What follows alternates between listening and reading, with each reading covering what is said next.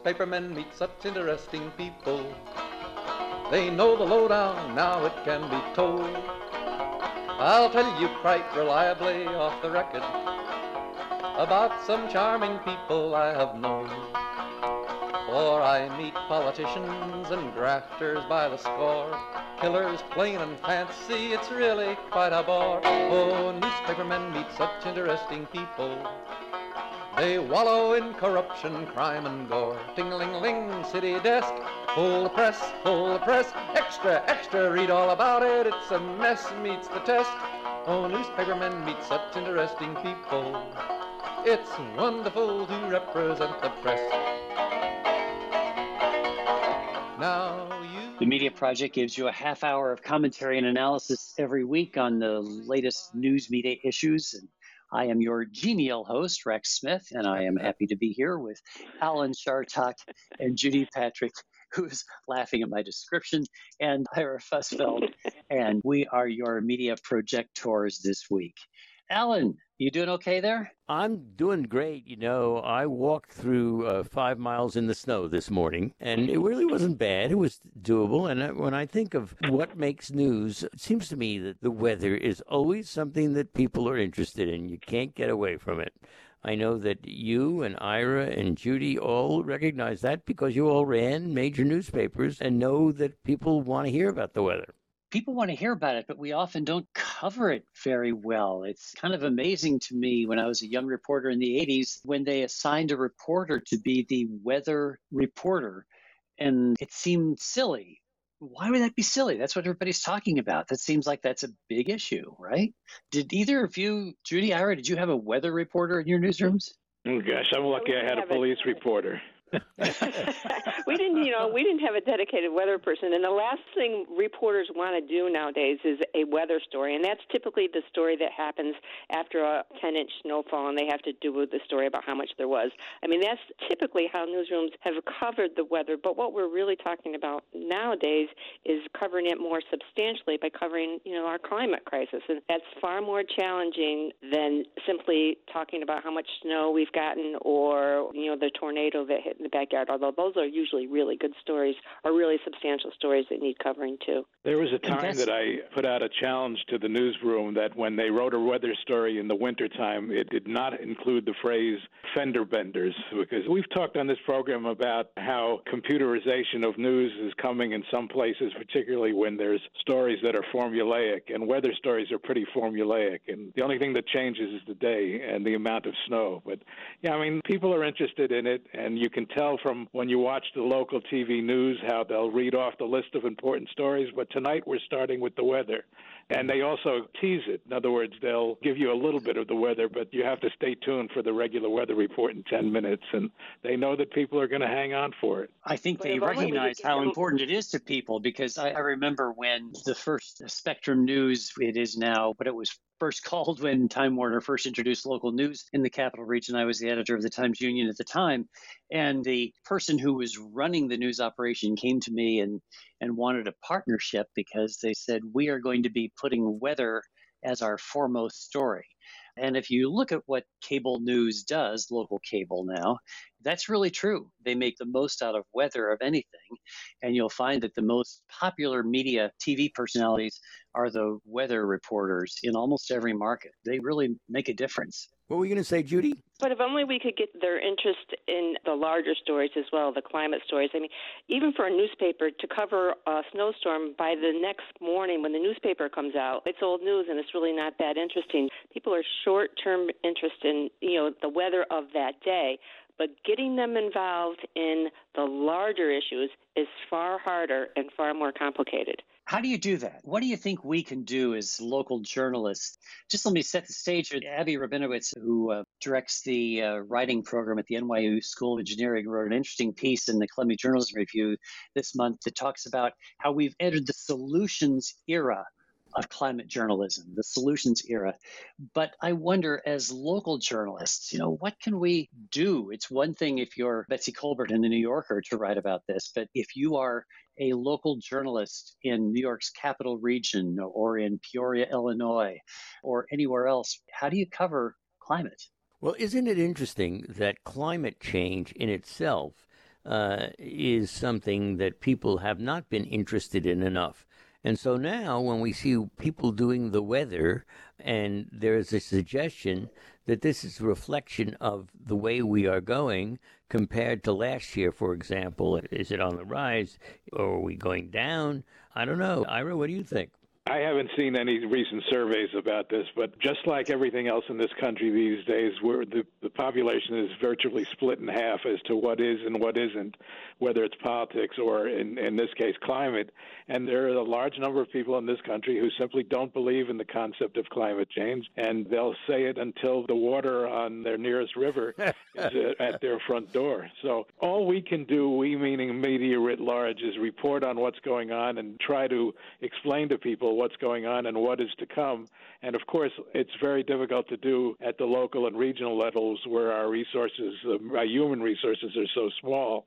But it's my sense that the kind of coverage that you're suggesting needs to be done is being done, and half of the country is paying attention to it, and the other half isn't. One of the problems is the coverage to date has been that it's such a huge problem. It's so enormous, and it's so the disaster is approaching that it's discouraging to people, and they kind of turn away. I think this idea that we're offering solutions about, Earth Day, turn off a light today, or, things you can do to slowly chip away at this problem.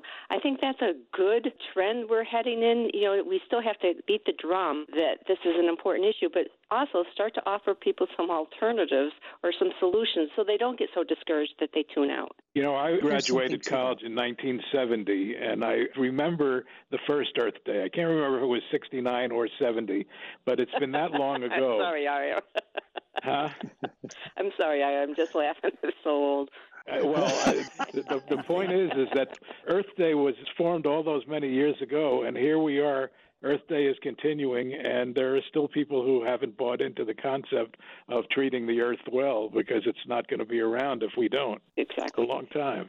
So is the solutions approach something that we ought to be doing? If this really is an existential crisis for the planet, as I think scientists suggest it is, shouldn't we all, anybody who's engaged in the media, be doing something to really spotlight it every single day? Maybe have a box on the front page of a newspaper or a segment in every newscast that talks about the issue and how climate is affecting us today and what we ought to be doing. I just wonder if there needs to be almost a meeting of the minds of journalism organizations to say, let us approach this as the crisis that it is, and not just report on it when there's a new report coming out from the United Nations or when the president is making a statement about his climate goals. We need to be more proactive, I think. One of the things WAMC does, Alan, you have Judith Enck on your roundtable program once a week, and she does raise these complicated and interesting issues. Judith Enck was the former EPA regional administrator, and she works diligently to advocate for recycling. So she does elevate the conversation in a way on a weekly basis on that local public radio station. Which is interesting because the radio station itself, I know this sounds self-serving, and I do apologize for it, is now the number one radio station in the entire region, which was hardly the truth 10, 15 years ago when I remember my deputy came in and said, we're 13th, that's great. So, so I think people are beginning to pay attention to climate change, although it's been a long time coming. And, Judy, one of the things that you raised that is so interesting is whether or not journalists have a responsibility, as Rex suggests, to put a box in, every day if they don't think it's going to get more people to read. Yeah. Right. Well, what's it going to say? For the audience. What's it going to say? Well, take, for example, the other thing that WAMC airs, this fine little interstitial called Pulse of the Planet. And I think you have another one that is also climate-oriented. Yeah. I think these are useful. And I think small bits, bite-sized journalism is often one of the best ways to actually reach people as opposed to the big takeouts. That means the longer stories that we do. So I think that's actually a great idea. The little box, Ira, would say, here is how climate change is affecting our community today. Here's what you can do, solutions-oriented. Here is the proposal that's out there. And it's not uniform across the board. The Times actually the New York Times created a climate desk in 2017. Since then, they've actually had an editor and a team focused entirely on climate. But at the Wall Street Journal, according to University of Colorado research, coverage of climate flatlined in 2000. That is, they haven't increased coverage of the climate in the Wall Street Journal in the last 2 decades. So that tells you what a difference an editor's decision can make and what a difference actual initiative can have on the coverage. Of course, the question is how you do it. On CNN, when something is going to happen, they say, an election's going to happen or something, and they have a box, and the box says, how many days till election? Now, how about how many days till the end of the earth? You come up with an idea. There's a premise. And as the old saying goes, by the premise, by the gag, Johnny Carson. So if the premise is scientists have figured out, unless we do something, we have so many years till we're all dead or until we look like Mars. And then you count down to those days. You say how many years or whatever. It's hokey, but it would probably work. It could. If our listeners have any solutions, share them with us. media@wamc.org, media@wamc.org. This is the Media Project. I'm Rex Smith, Alan Shartuck, Ira Fessfeld, and Judy Patrick are here. And we need to get to what was, other than Earth Day, last week's biggest media story, and that, of course, is the conviction of Derek Chauvin for the murder of George Floyd in Minneapolis. It was the overriding story, not only of the week, but certainly of the month, perhaps of the year. It was played huge in both broadcast and the media, like single word headlines. And the Minneapolis Star-Tribune did a single word headline, convicted. That's what we did at the Times-Union when Joe Bruno was convicted. The Houston Chronicle, Philadelphia Inquirer, guilty. I loved the New York Daily News front page, George Floyd mattered.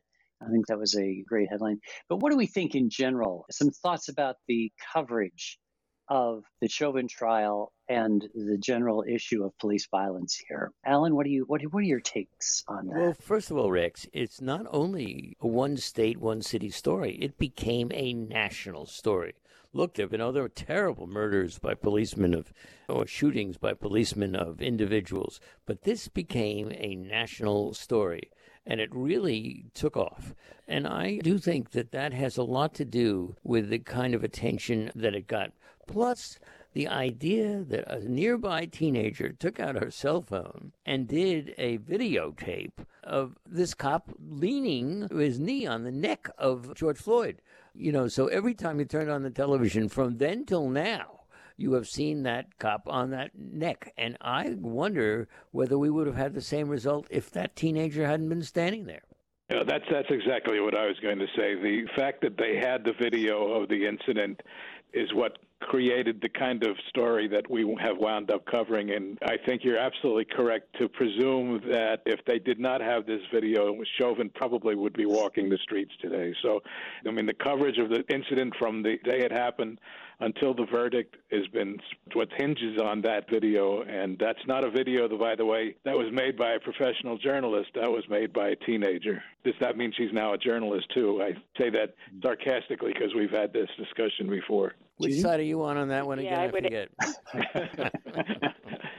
My mind may have to be changed. Yeah, I would add that the reality-based news coverage, as Rex refers to it often, did a good job of framing what's happening and the larger issues of the militarization of police, what we need to do for police reform, all these larger issues. But didn't take long for the opinion version of the news, especially right-wing media, to take this in a very bad direction and to do race baiting. And, essentially some of the coverage, especially from Tucker Carlson, was just plain dangerous and morally corrupt. There was a column from Jack Schaefer of Politico who said that Murdoch, Rupert Murdoch, the guy who owns Fox, there's nothing he loves more than the lurid smell of burning garbage. And that's exactly what happened on Fox News within hours of this verdict. And it's not like it's not important, because it didn't take long for some of Carlson's very atrocious opinions to show up on social media. So I think this is something we also all have to be mindful of going forward as well. One has to only wonder what the news media would have done with the opposite. In other words, if one juror held out or two jurors held out, or, in my opinion, God forbid, it went down the other way and they exonerated him, as they have done in so many police cases around the country, what would the news media have done then? Well, I think they were prepared for that to be the case. If you watched the cable channels, they, of course, had reporters everywhere. I'm sure that's true of the major print outlets, too. And they were ready for the violence that I'm sure would have followed. A frustrated public, I'm sure there would have been lots of peaceful demonstrations, yes, but oftentimes segments of those peaceful demonstrations then turned violent, and there were a lot of reporters in the streets. One of the benefits of having so many reporters in the streets is that they managed, I guess the term is to decenter the official story. That is, rather than just the verdict, the coverage that we saw presented Derek Chauvin's fiance, it quoted his brother. There were people, community leaders, and folks in the streets. It wasn't just the verdict itself, it was the real people surrounding it. So that's good. We didn't just take the official stuff. But I think to your point, Alan, that's good. There would have been extensive coverage of what's going on, which is the journalist's responsibility. But then, of course, we get blamed for covering stuff that people don't like to see. So that it has always been thus, right? So here's another question. I mean, do we cover, when there is a breakout of this kind, do we cover everything equally, or do we always do the sensationalized, which is if somebody is breaking into a store and carrying out a television, is that what we're going to see more than the peaceful protests? Now, are you saying in all media, or are you saying that only on cable news, or are you saying that for the New York Times? There's obviously a distinction between these various media, and one of the sad things for us who grew up in print is to continue to see that the influence of cable news and the three major cable news networks is disproportionate, in my view, but they have 24 hours a day to talk about it, to opine about it, to show videos of it on an endless loop, and what they're doing, whichever side they're on, is collectively setting the agenda for the country. It's no longer the print or the old line media. Right, and they do tend to focus on the store being broken into and people, right, coming out with the stereos and the televisions, although I'm dating myself with the use of the word stereo.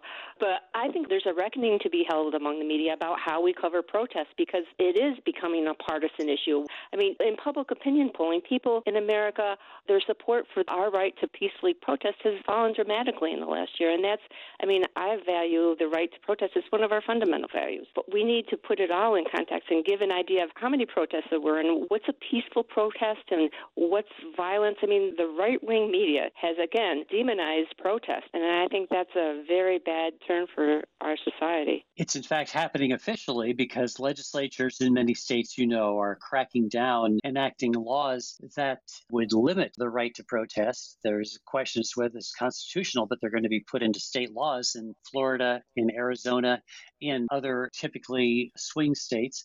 In fact, they're decriminalizing someone who hits a protester with a car in Florida, I believe, which sounds outrageous to me, as though it's going to be open season on protesters if you're driving a car.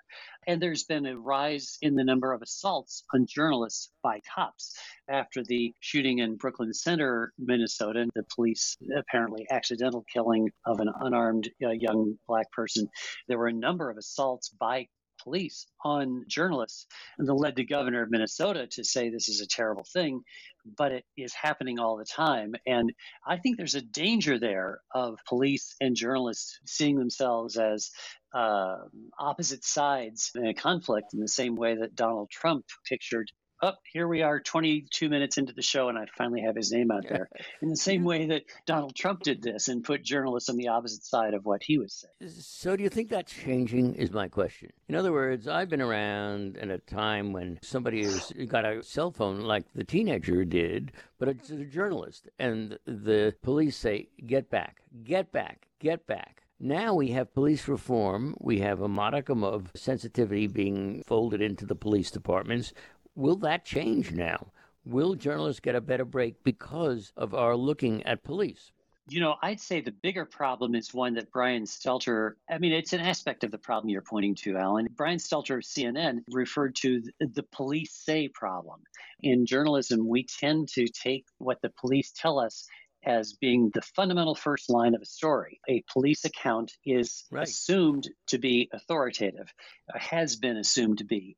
And we now know from, for example, the murder of George Floyd, that it was anything but. The initial police line on this was completely false in the context of what actually happened there. And I think any reporter who doesn't view with skepticism what they are told by police agencies is simply not doing her or his job. Right. Yeah, I would argue, though, that the use of the word claim is provocative. I think there's nothing wrong with police say. It's an attribution. It's not saying the newspaper or the TV outlet is not saying what the police say is accurate. It's only reporting what the police say. But if you say police claim, that suggests to me that you doubt what the police are saying, and that's a form of editorializing. So I don't see anything wrong with the way it's been done. But with many things, it's really the point of view of the people who are watching it or listening to it, and they will view what they hear or see through their own lens. You know, this is the stodgy old conventional editor talking, but you need to also be careful about who you quote, who's not an official source, because you can get in libel trouble. I mean, I agree with Rex wholeheartedly that you need to be skeptical of what police say.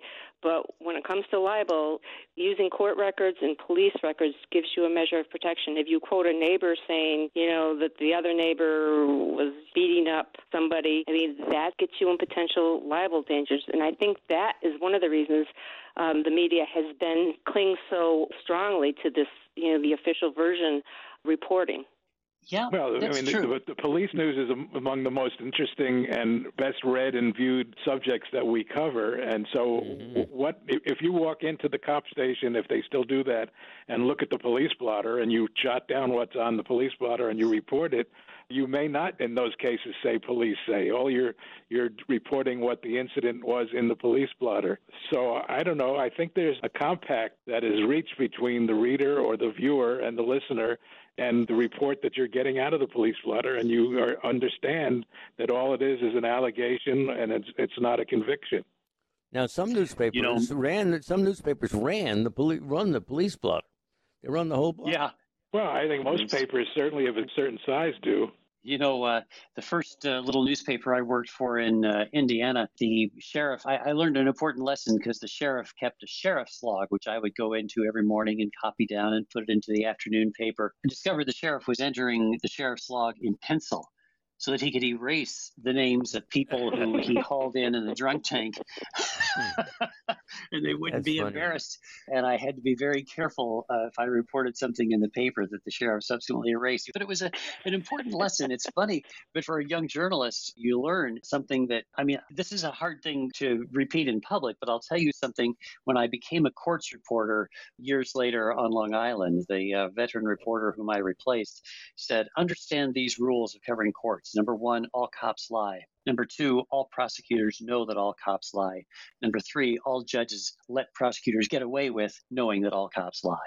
That's a harsh statement, but it helps to keep in context the testimony that you hear from the witness stand. And you need to bear in mind, if you're a journalist, that, you need to be suspicious of everyone. As the old saying goes, if your mama says she loves you, check it out. And how about prostitution? There are increasing numbers of John arrests, and that's got to really have some resonance with the people who have been named. Well, in New York City, they are no longer going to prosecute the sex workers themselves. I remember writing a story about the law called loitering for pros, in which you could just arrest somebody for looking like she was soliciting. And that was heavily used in New York City leading up to the 1980 Democratic National Convention in the city. They wanted to clear the streets of the prostitutes. Or was that the Republican convention? Anyway, 1980. And now they've just decided that they're not prosecuting for that anymore, not arresting for that in New York City. Well, another thing that I think we've all experienced is the complaint by the public, that those members of the public that believe that the police news is segregated between those who have wherewithal or those who are advertisers, those who are big shots, and that the news media will turn their backs and not report those. Now, I believe it's, of course, not true, but nonetheless, people are suspicious and historically of that kind of alleged malfeasance on the part of the press. Have you not experienced that? You didn't report this because he's an advertiser? Dozens of times. Yeah. I've heard that. Absolutely. It's quite the opposite, actually, right? If someone is big and visible and important, it's much more likely to be reported. I always found if somebody called us up and said, I ran into a little problem, is it possible you won't report it? It may well have been something that we weren't going to report, not because we wanted not to report it, but because we didn't know about it. And so they tipped us off to their own arrest. That's exactly Right. what happens. You know, it's interesting that WAMC, for example, I noticed that our wonderful news director, Ian Pick, has got this done. If somebody is an underwriter, we always mention it. We always mention, even if it's positive or negative, they always say so-and-so is a WAMC underwriter. Does the press always do that too? In other words, an advertiser? I would say no, not because we don't want to, but because the reporters probably might not know. I don't want to say probably, might not know. So if somebody is an advertiser and he is arrested for something or other and the name of his or her business is not affiliated with the arrest, it's possible that you wouldn't know that that guy ran that store. Well, that's one look. The other look is that the editors, of which you guys were, may well know what the reporter doesn't. May. That's assuming that editors pay attention to the advertising, which is often, it just gets in the way of the Well, that's news. right. I mean, historically, we don't. It's an interesting twist, Alan. Should we, whenever we write about, the theater, say, or even when we do a feature story about a restaurant or a restaurant review, who advertises with this paper, and continue. It's an interesting thing, possible, but yeah, it's interesting. We'll have to come back to that in next week's show. A provocative question by Dr. Shartok. We're out of time. You've spent another half hour with us, for which we are grateful, folks. Judy Patrick, Ira Fussfeld, Alan Shartok, and I'm Rex Smith. Thanks to our producer, David Gastina, and to you for joining us this week on The Media Project. Oh, newspapermen are such interesting people. It's wonderful to represent the globe. Now, The Media Project is a production of WAMC Northeast Public Radio. Alan Shartok is CEO of WAMC, Professor Emeritus at the State University of New York, commentator, columnist, and author. Rex Smith is the former editor of the Albany Times-Union. Judy Patrick is the Vice President for Editorial Development for the New York Press Association, and Ira Fussfeld is the Publisher Emeritus of the Daily Freeman. You can listen to or podcast The Media Project anytime at WAMC.org or just download the WAMC app for your iPhone or Android at the Play Store today. Thanks for listening. readers get that payoff. What a headache, what a mess. Oh, publishers are such interesting people. Let's give 3 cheers for freedom of the press.